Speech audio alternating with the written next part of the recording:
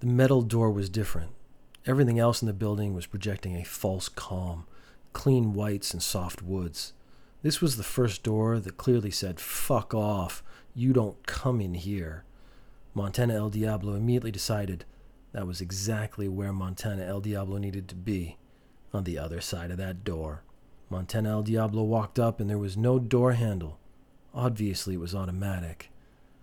Montana El Diablo saw no camera, so there wasn't a security person that needed to be tricked into letting Montana El Diablo in. There must be a panel somewhere, a hidden keypad or place to swipe a key card. It was not immediately visible, so Montana El Diablo took a step back and used detective vision, Montana El Diablo's eyes, to carefully look over the area. Montana El Diablo stepped back again and stopped. There was a barely noticeable wear pattern in the carpet. A wear pattern where people obviously stopped and turned to face the wall. So that's where the panel must be. Something needed to be done to activate it. Montana El Diablo waved hands, put Montana El Diablo's face close to the wall. Nothing happened.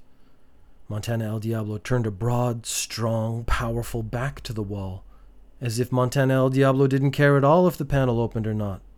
And it didn't care that Montana El Diablo didn't care. There was a saying at the Chunk My Beef Chest Academy of Martial Arts, t-shirts available online, that had stuck with Montana El Diablo. Like all the teachings, they became who you were.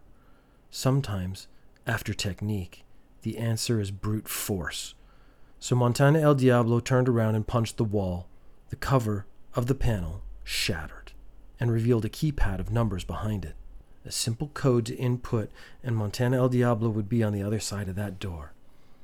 If you know what the code is, add the numbers together and go to that episode. If not, you'll have to give up and go to episode 28.